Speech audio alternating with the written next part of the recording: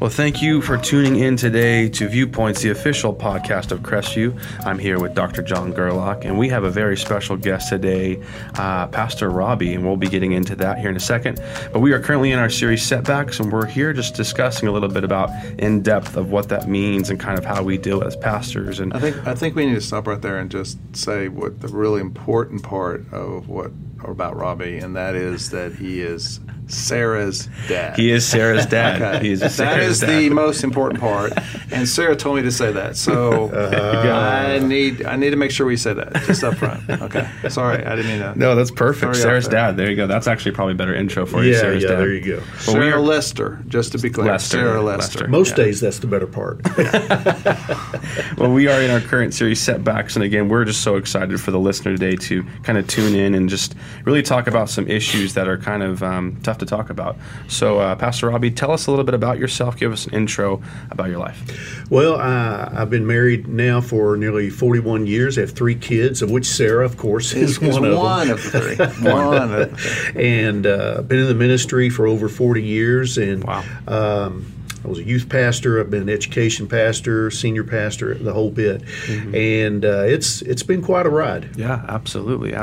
Well, again, we are so excited just to kind of dive in. And I know that we have some questions, some hard questions, and that I know that obviously you've been in ministry for 40 years, which congratulations on that. I know that's an award in and of itself. But John, do you want to open this up? Yeah, Robbie, tell us a little bit about, we are so glad you are with us today. Tell us a little bit about we're talking about these setbacks and how God can turn those into comebacks, but Right. we all have setbacks. So what would be some things that come to your mind about your life and what you've experienced when it comes to setbacks?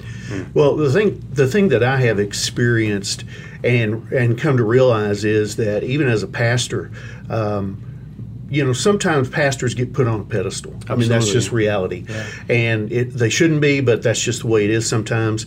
And people don't think that we have setbacks or hard times like regular folks, I guess, however you want to put that. Yeah, we're different. Yeah, exactly. Yeah, so to speak.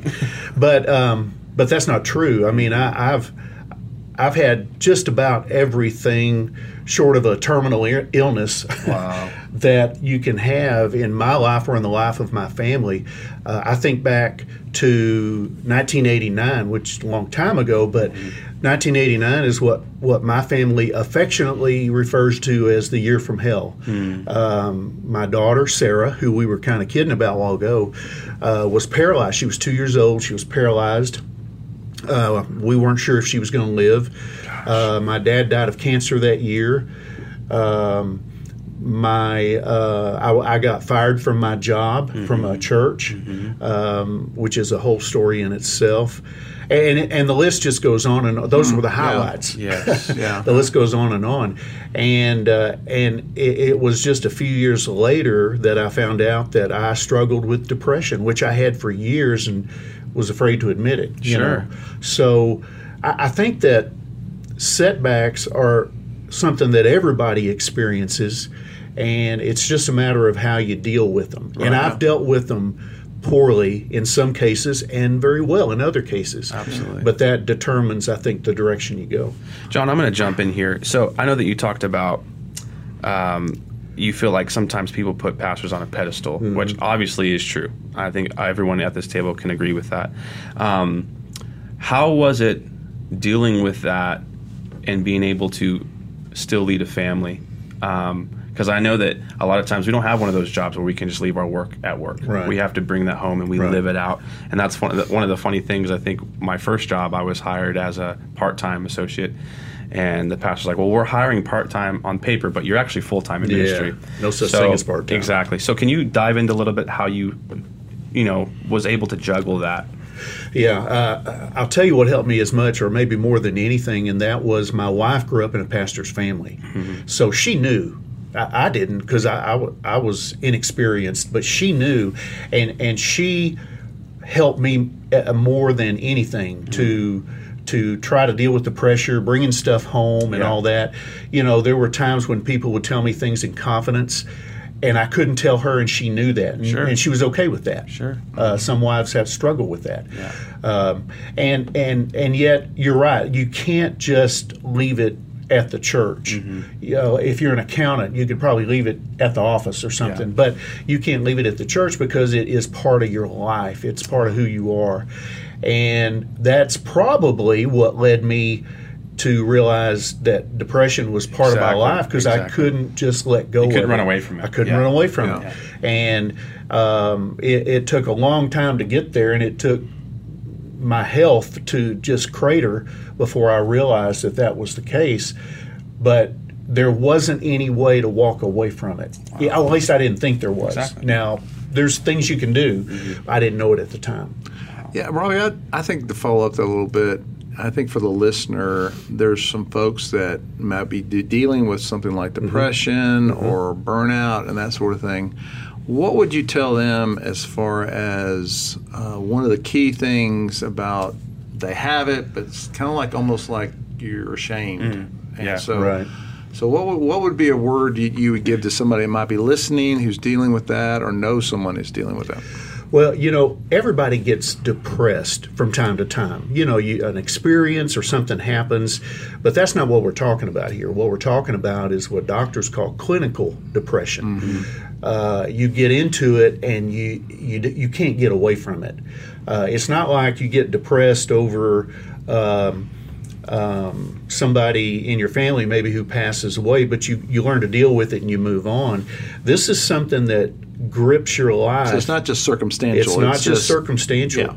Yeah. And in fact, the funny thing is my wife knew I was depressed long before I did. Yeah. For several years, she would ask me, "Do you think you're depressed?"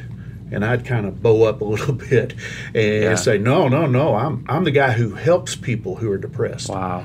And it finally took my health to just literally crater, and having to go to my doctor, who is also a friend of mine, a Christian. And after running all these tests, he said, "There's nothing wrong with you." And that kind of made me mad, actually. And I said, "What do you mean?" I mean, I've got fever, I feel bad, I can't get out of bed, I'm just all this kind of stuff.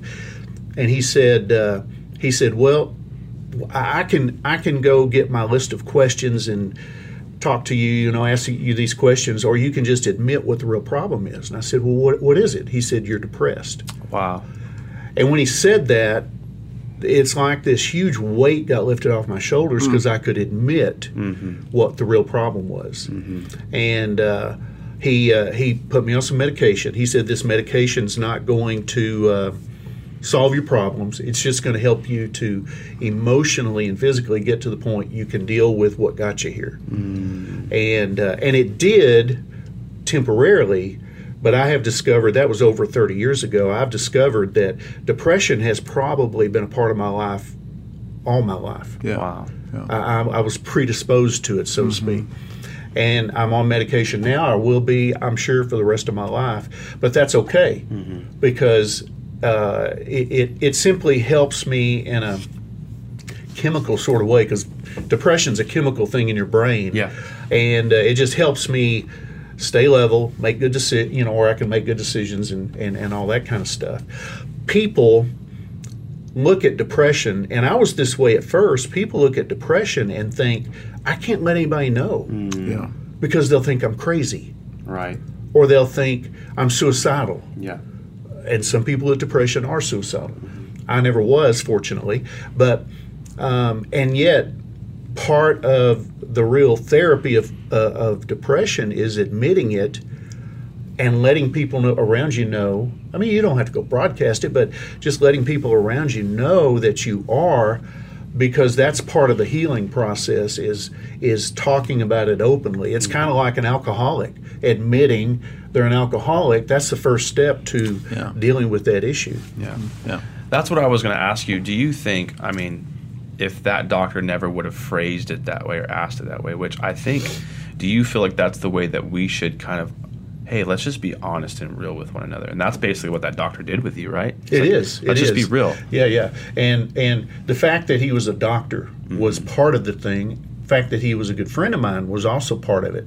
Now you say, well, why couldn't you admit it with your wife, who was asking you from time to time? I don't know. I was just not ready to admit that. I was too prideful, whatever the case may be. But see, by the time my doctor got involved, my health was a disaster by that point. Perhaps if my wife had asked me at that same time, I might have been willing to say, well, maybe that's the problem. I don't know. But whatever the case was, I kind of had to hit bottom before I was willing to admit it. And once I was willing to admit it, then I could get help and get treatment and move forward. Right. So I think one of the things you're saying, just to reiterate, and again to help someone who might be listening, is them to help somebody else, is just that there are some steps to take. You went to a doctor. I mean, that was a big key step. Yeah. To kind of physically check things out, and then to figure out, okay, here's what's going on. Where do I go with this? I think that's great. Be able to talk about it and to find out about it. That's a key part of it. I mean, I like the story that I heard about somebody describing it as kind of like running out of gas. The car just needs gas, and if you just got to go, the car's empty. I mean, I have this. This is just what I have. Right. That's good. And I think that's exactly what you're saying. What helped you not the expectations of people or getting past I can talk about this? What helped you be able to do that? Well, when I got diagnosed, I was the youth pastor at a church in Amarillo, and it scared me because I thought, they're not going to let me stay here. They're not going to let me be the youth pastor for these teenagers because I'm dealing with depression. And so I hadn't been there more than less than a year at that point.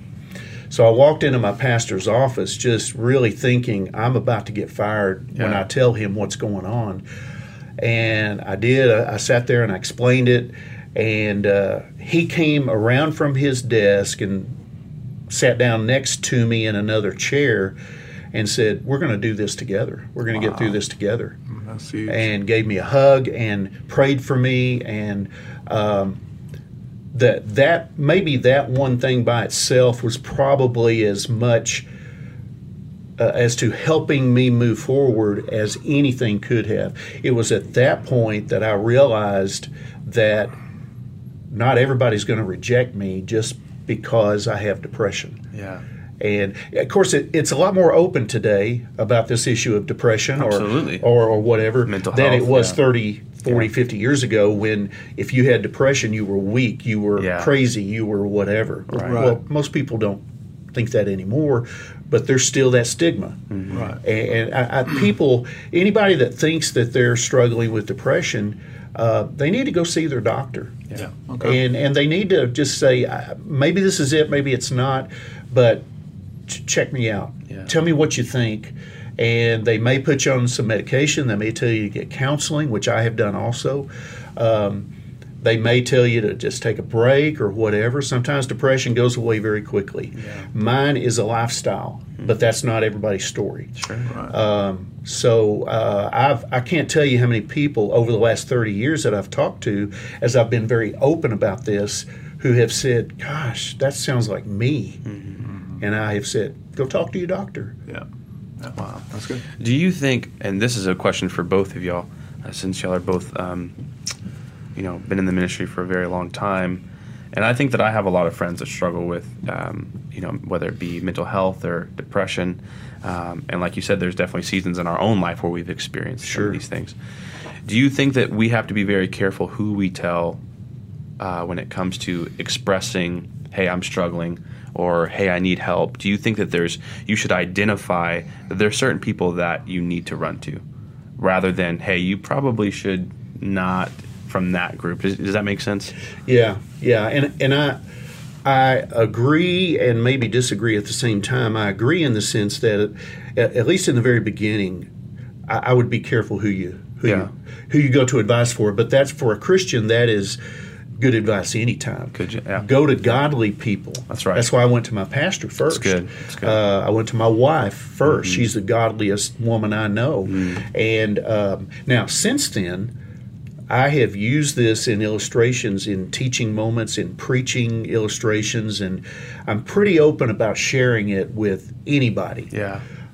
But I'm pretty secure, too, with the fact that I have depression, and it's just the way it is. Yeah. And I'm okay with that. I don't blame God. I don't blame anything. Certain situations have made it worse at different times, but that's life. That's the way it is. Yeah. So I think, at least in the beginning, if you're pretty vulnerable, if you're pretty insecure, be very careful about who you go to, and make sure that you're on the path to getting some healing before it becomes something that maybe gets thrown out there for everybody. That's good.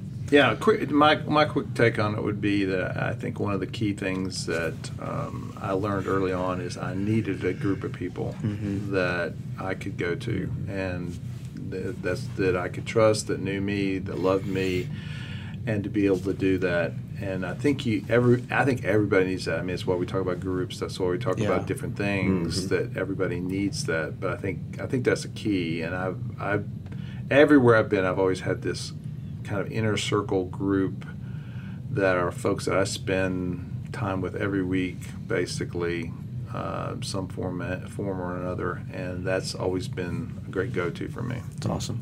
John, any closing thoughts? No, Robbie, any closing thoughts you got? No, I would, part of my therapy is this right here, doing what I'm doing, telling people.